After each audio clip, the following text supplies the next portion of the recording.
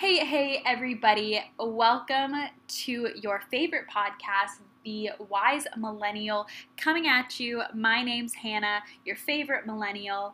Let's get into it. So, what I want to talk about today, it's because it's something that I see all the time, from celebrities to my friends to my leaders, just everyone. It's this idea that when I get to a certain place in my life, then I will be happy. It's this school, it's this person, it's this job promotion, then I will be happy.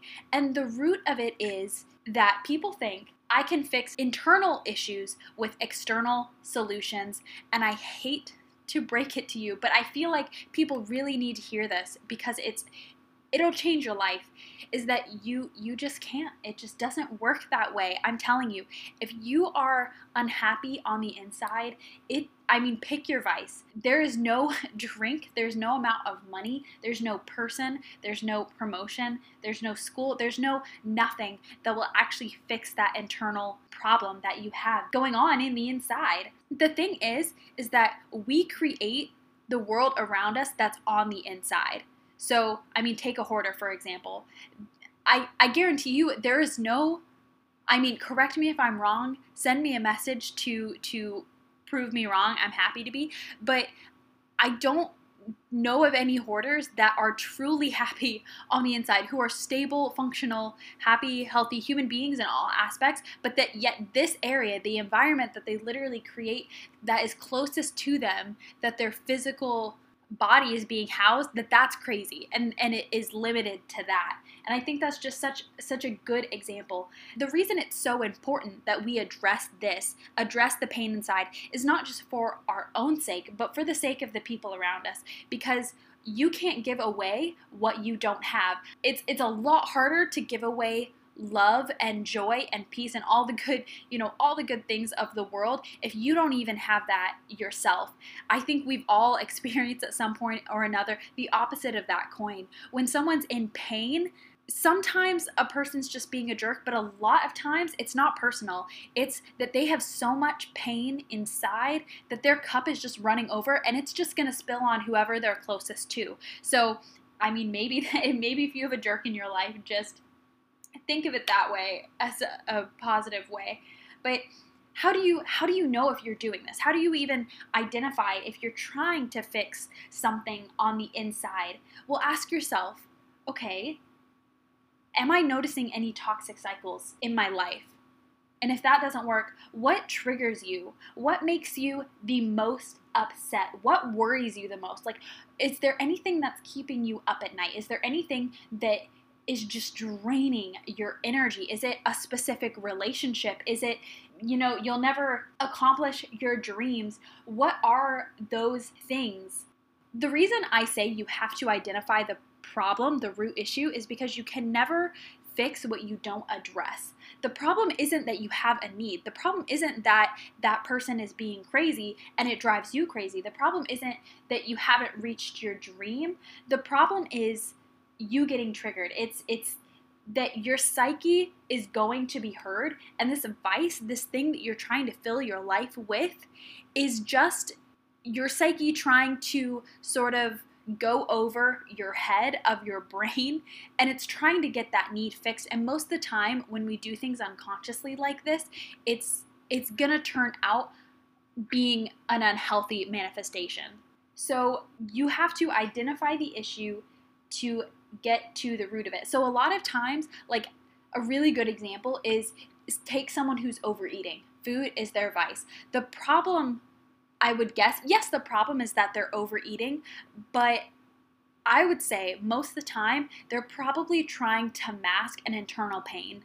It's they don't feel worthy, or they don't feel like they could actually accomplish their goals. They don't feel beautiful, so why even try? They're anxious about getting a job. It could really be anything. So if you fix the internal issue, the other problems will take care of themselves. The bad news is that this is kind of your fault. You need to take ownership of the actions and the habits that you're perpetuating in your life that create the life that you're living. Take ownership of it. But the good thing about it being your fault is that you are in 100% control of turning that around.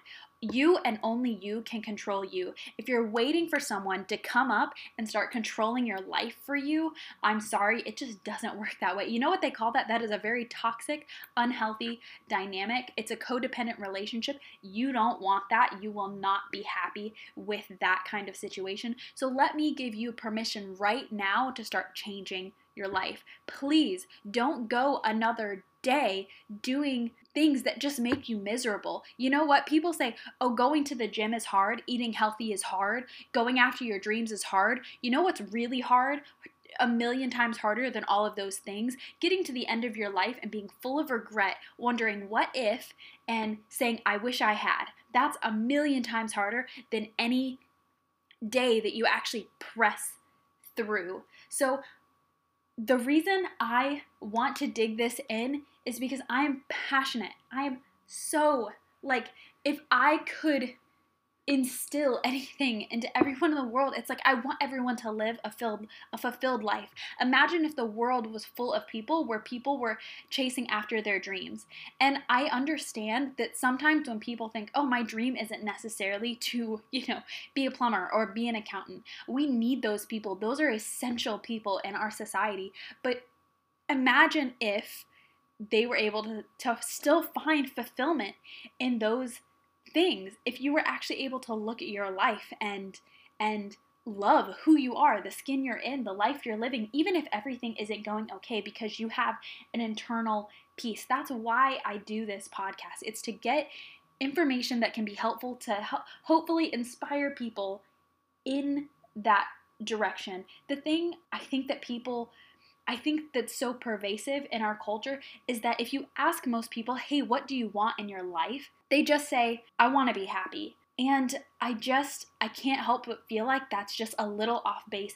I think the goal should be wholeness. Say, I want to be whole. I don't want to need these external things to be at peace within myself, because I think a byproduct of wholeness is happiness, but I don't think it works the other way around. If you go for happiness, you might not find wholeness, which I think ultimately, I don't even know if you can be.